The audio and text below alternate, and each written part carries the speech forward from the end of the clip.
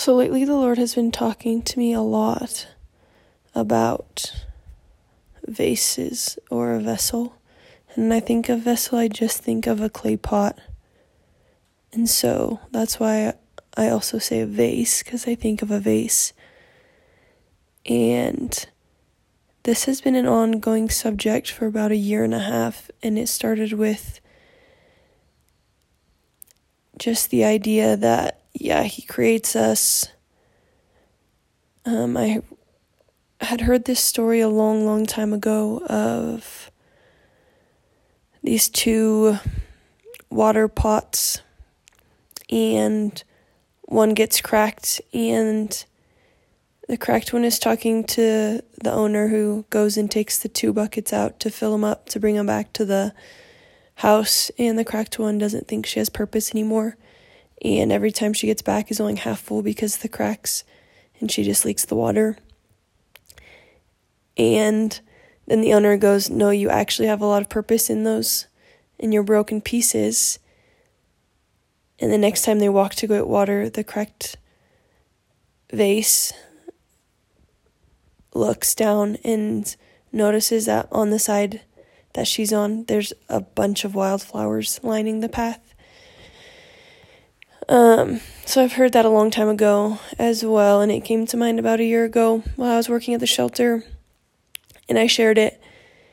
And then it came back up again, month 1 of the race, and I felt called to share it again with my team, and did. Anyway, the most recently, I had this image of this vase, this piece of pottery, which is us, and too often we place it in the wrong hands. And so at first the Lord showed me this vase in his hands, and he said, "In my hands it's safe, and it's protected, and it's made new, and it's restored, and this is where it belongs." And he said, "It belongs here because I created it, and it's really valuable to me, and it has a lot of purpose, and so I'm not going to let it get broken. I'm going to take really good care of it." And he was like, "I'm going to fill it up. I'll pour it out where it needs to be poured out, and I'll keep filling, and I'll keep pouring. And it's not based on anything you do. It's just because it's placed in his hands, and because he's sustainer and he's provider." And so he showed me that, and automatically I thought of then this broken vessel. And I was like, okay, then why do we get broken if you want us to be living in this state of restoration, if you're our ultimate protector?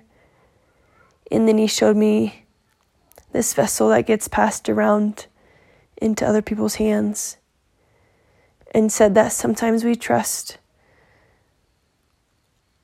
ourselves or the vase in the wrong hands. We hand it over to our friends, we hand it over to parents, we hand it over to whoever that isn't God, and all of a sudden their hands are holding it, and maybe they drop it, maybe they run it into something, maybe it gets thrown around. That's where the holes and the chips and the cracks come from. That's when it starts getting filled up with things that shouldn't have ever even been in there in the first place. It just gets filled and filled and filled and bumped and cracked and all the things. And sometimes even our hands hold it. And it's like our hands are the ones that are closest to the vessel, and then God's hands are outside of our hands. And he told me he won't ever force our own hands off of it. He won't ever force other people's hands off of it. We have to willingly give it to him. We have to finally hand it over. And when we do, he's like, "When you finally give it back to me," as I've been waiting and waiting and waiting for it to come back to me because it's so valuable to me. I had spent so long making it and creating it and crafting it. And he gets sad when he just sees it being passed around. But when it finally comes back to him, he said, "I'll clean it. We'll work on emptying out the inside together, washing it, scrubbing it, fixing it up. And kind of like the story of the cracks and the holes of the vase, of the pot that was broken, there then is purpose in those. There's purpose in the cracks. And God's going to use them. It's almost like He fills it up, and these cracks and then these holes and these chips don't ever allow us to just keep what He's giving us to ourselves, because it just drips out everywhere we go. Holy Spirit and kingdom and Jesus and love and joy just drips everywhere we go because of this crack that is now made beautiful and has so much purpose in it. And so just the process of Him scooping it and emptying can be quite the process, and a process that we have to be on with Him. All the stuff that we filled it with, He has to empty it and empty it and empty it so that we can be fully filled with the living water, with Holy Spirit, with Jesus, with kingdom, with all of the things. And a lot of times we try to hold our vases together.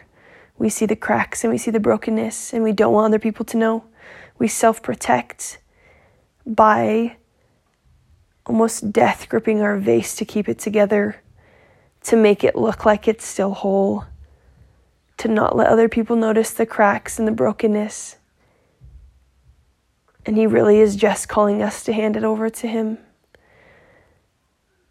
that He can protect and He can clean, and He loves so much more than I can holding my own vase.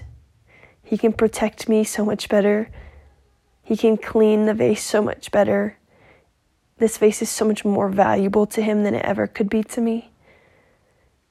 And I just get to hand it back over to Him. And this morning He was just showing me and reminding me the process of making pottery. And I've only tried a few times, and it's really hard. And it starts with, you have to have the right consistency of clay. You throw it on the wheel, and you have to make sure it has the good base.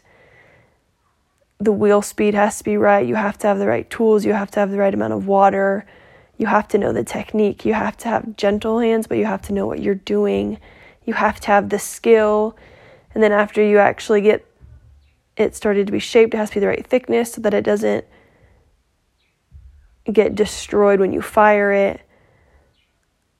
There's so many steps and so many details, and He cares so highly for each of those. He didn't just throw out a crappy piece of clay, and He didn't just make you this weird, ugly vessel. No, He created you to be good. He created you with so much purpose.